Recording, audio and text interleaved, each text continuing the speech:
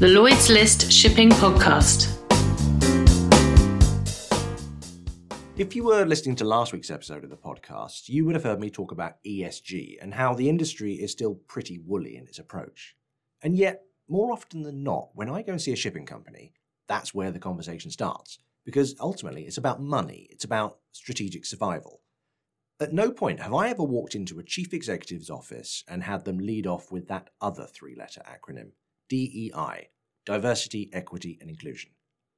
And yet, every study, every ounce of common sense points to the fact that for any organisation that relies on its people, it should be a strategic priority to broaden your talent pool, to enlist a diverse range of skills and perspectives, and make the most of their potential. Just as countries with more gender equality have better economic growth, companies with more women leaders perform better. That is a fact, ladies and gentlemen. Shipping has a global talent shortage. We know that. The structural long-term challenges in the maritime industry requires much better collaboration. It requires new talent, and at the heart of that lies an immediate need to make improvements on diversity, equity, and inclusion. So why is DEI not at the top of the ESG agenda? And why, in 2023, is it still the case that women represent only 1.2% of the global seafarer workforce? That's the figure from the last BIMCO ICS Seafarer Workforce Report, by the way, which, depressingly enough, was actually a 45.8% increase compared with the previous report in 2015. In shipping's boardrooms, the picture is perhaps less pronounced, but no less concerning. Women account for just 29% of the overall industrial workforce, and the last edition of the Diversity Study Group's annual report showed clear evidence that there is still a significant lack of ethnic diversity and female representation in senior roles. But we're still not even getting some of the basics right. According to the Diversity Study Group survey, which covered a global sample of shipping companies across the sector, 35.8% of women responded that they do not feel that they can raise discrimination concerns at work, or declared that they'd rather not say. That, to me, suggests that there is still reluctance among women to rock the boat if they face discrimination. At sea, the issue is even more extreme. The shocking extent of discrimination on board vessels was revealed in a study last year that saw 60% of all female seafarers reporting instances of sexual harassment and bullying. So, this week, ahead of International Women's Day on March the 8th, I spoke to two experts in the field of DEI to look at some of the progress that has been made, but also to ask why the industry is still not taking DEI issues seriously enough. Joining me this week on the podcast, I have Elpi Petraki, who was elected president of Women's International Shipping and Trading Association, WISTA, in October last year. I also have Heidi Hesseltine, founder of the Diversity Study Group, which was formed back in 2018, and is the first organisation dedicated to diversity, equity and inclusion in the workplace across the global shipping and maritime sectors. But I'm going to start with Elpi, who I caught up with this week between meetings on a busy London square, hence a bit of background noise you can hear. I started by asking her, what are the priorities for WISTA, which now has a really significant global voice and a platform that's increasingly influential at the top of the industry? First of all, I think we want to see, for people and companies, to see our members as the professionals they are. And this is the first thing we try to point out. So we don't want people to pay attention to us because we are women, but we want them to pay attention because we are professionals. But the fact is that we really need labor, if I can say. We need people out there to work. And the society is changing. It's not just women that, in the way we were seeing women in the past, the biases we all bring in with us was a certain way, but now the younger generation is changing. Men and women, younger kids, do not see themselves very different because of their genders. And of course there are other genders as well out there. So we really need to understand them, and we need to provide a future that will be ready to cater their needs. So what WISTA is doing with the other organization, it's a great platform for us, especially our MOU and our consultative status in the IMO really elevated the voice we have, and with them we can do specific projects. It is small steps. It is not like big changes that will be made from one day to another. Let's say with the Speakers Bureau, we give the platform to women to be available, to show that they are available and they are able to speak, for conference organizers to choose them if they wish. Also, we did the first survey. There were no numbers of how many women are working out there in the industries. So in 2021, the numbers came out.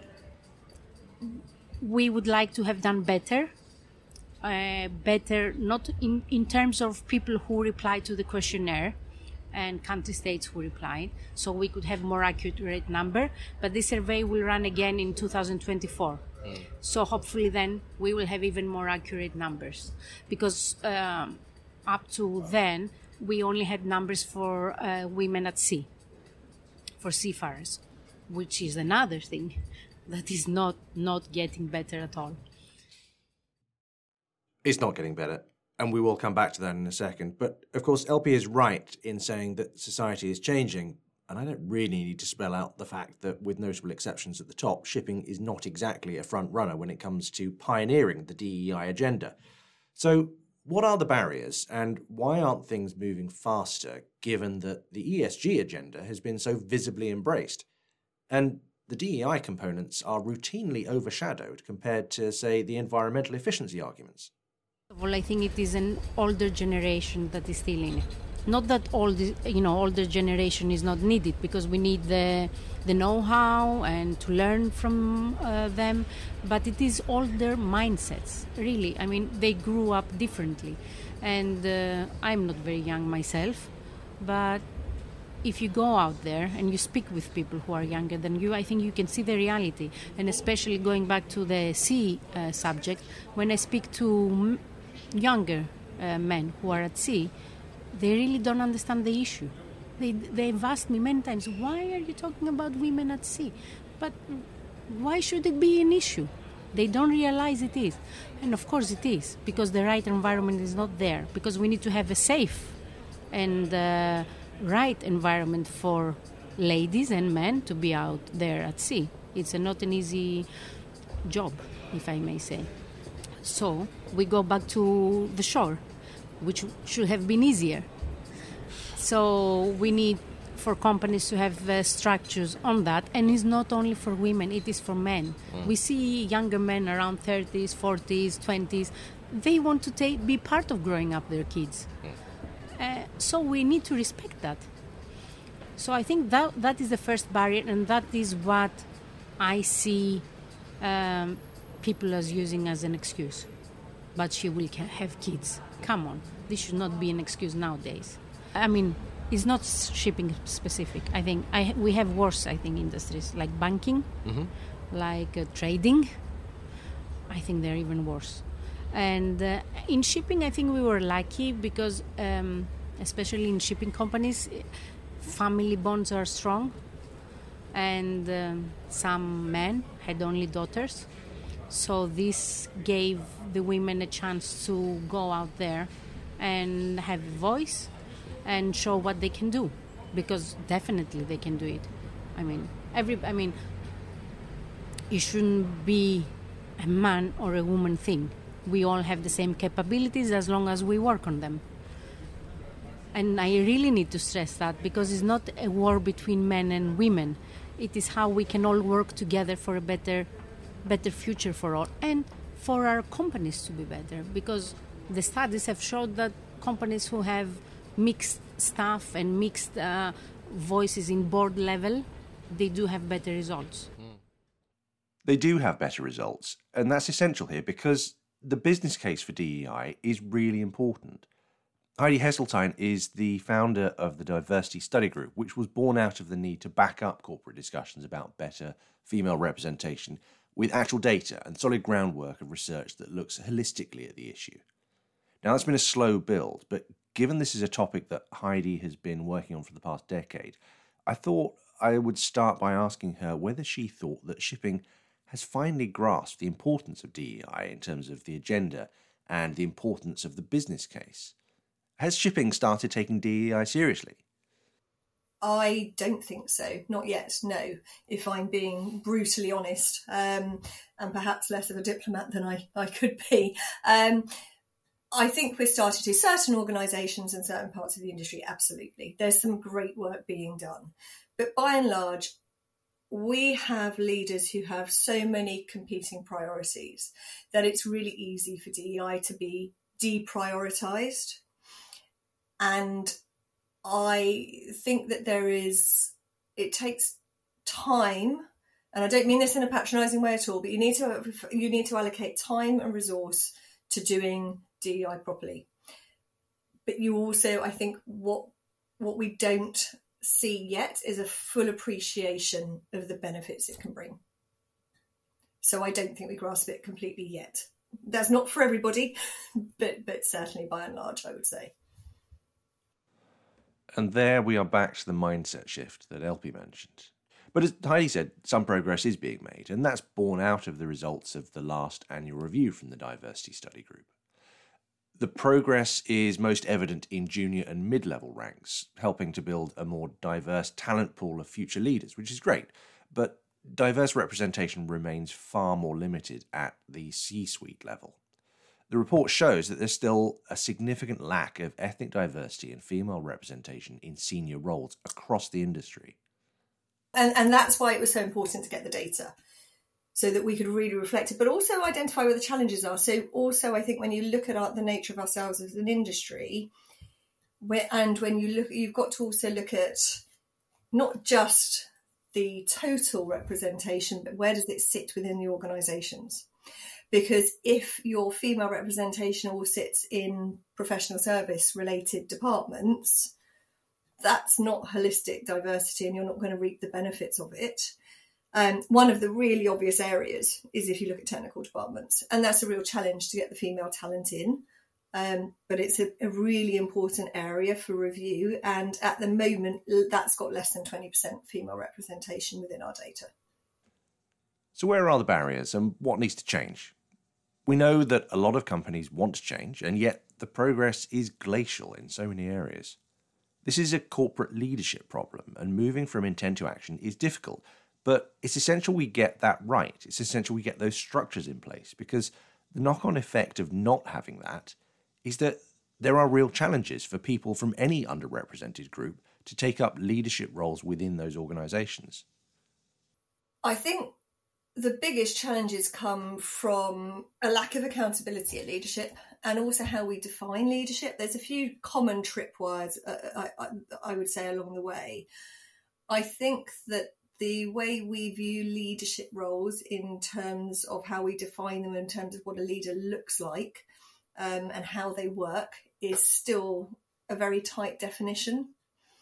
And we need to really consider actually how our leaders, what are leadership behaviours?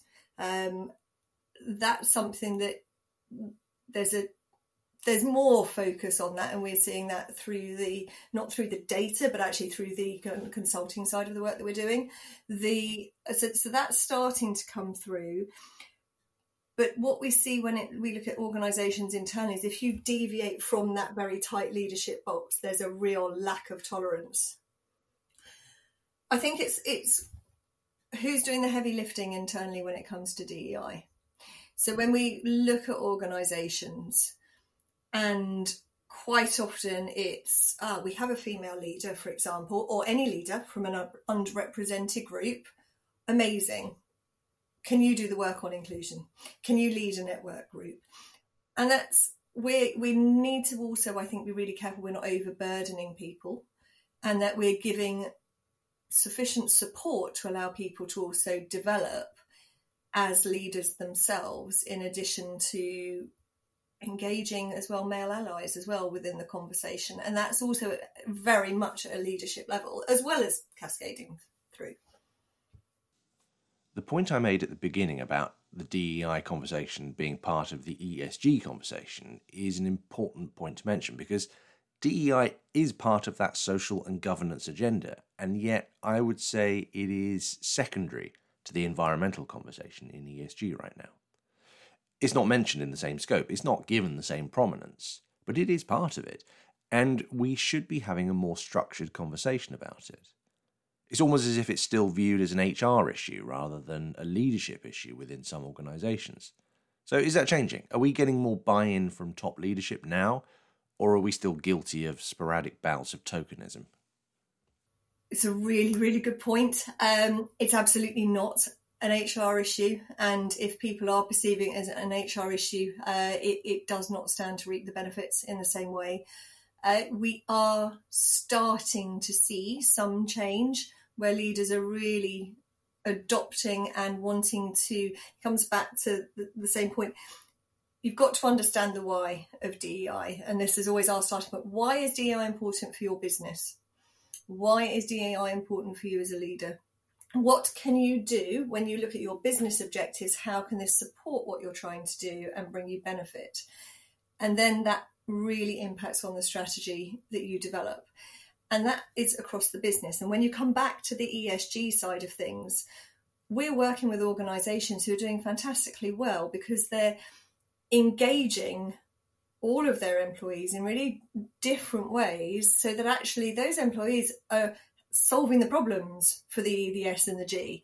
And it's by having that diverse representation and the diversity of thought, the diversity of experience, different voices in the room who have been equipped and encouraged to speak up that helps solve those very problems. But things are changing. In terms of how we work generally, COVID has shifted perceptions more than any study over the last few years. But in terms of talent management and that pipeline of next generation leaders that Heidi talked about, they also need to have radically different skills and mindsets to those that are currently at the top of the industry. I know from speaking to CEOs that they are struggling to find the right people because they're not fishing in the same pools that they used to be. And the digitalized, decarbonised future of shipping is not a traditional shipping talent conversation. This is about us competing with every other industry out there for the right people to effectively revolutionise so many aspects of what the industry is going to be required to do over the next 20 to 30 years. DEI should be a positive catalyst for change within that shift, surely. Absolutely, for sure. And I think it's where we almost need to think that we have that blank sheet of paper of actually we're at a real tipping point for the industry, as you say, in so many ways.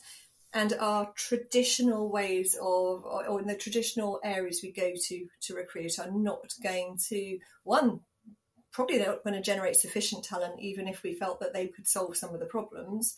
But where we need to get people with really different backgrounds to come into the industry now, you have to be prepared to go to different markets because we're not going to meet the challenges if we don't go to different markets. And you have to understand how those people from different market backgrounds, you mentioned before there are regional differences that impact on this. You've got to be prepared to bring together a really diverse group of people, not in terms of necessarily just the very obvious diversity demographics, but you're going to be talking geographical backgrounds, you're going to be talking educational backgrounds. When you look at some of the work that can be done, and particularly I'm aware of a project at the moment on the autonomous shipping side of things that's being run, where they're looking at designing areas and really trying to look at, again, what can benefit. The neurodiversity discussion is coming in again. And all of these, there's intersectionality between all of these, but you have to have a really clear and effective plan in terms of long-term sustainable change to be able to land that effectively.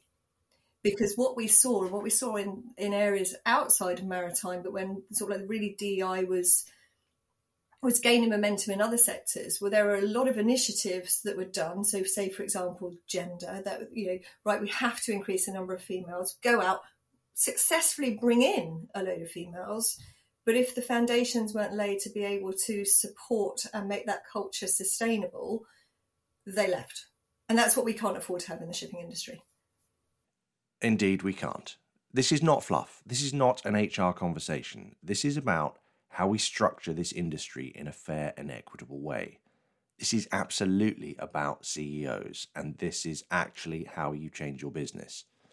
This is how, when you look at what you want to achieve as an organization, if you do this effectively as a program change, not that scattergun initiative approach, you can really make positive, sustainable impacts. As Heidi says, it's not going to take 6 months or 12 months. It's going to take place over time. But we've got to be talking like that for people to engage. My thanks to Heidi and to LP for joining me this week. And my thanks to you, as ever, for listening. We will be back next week with more. Goodbye.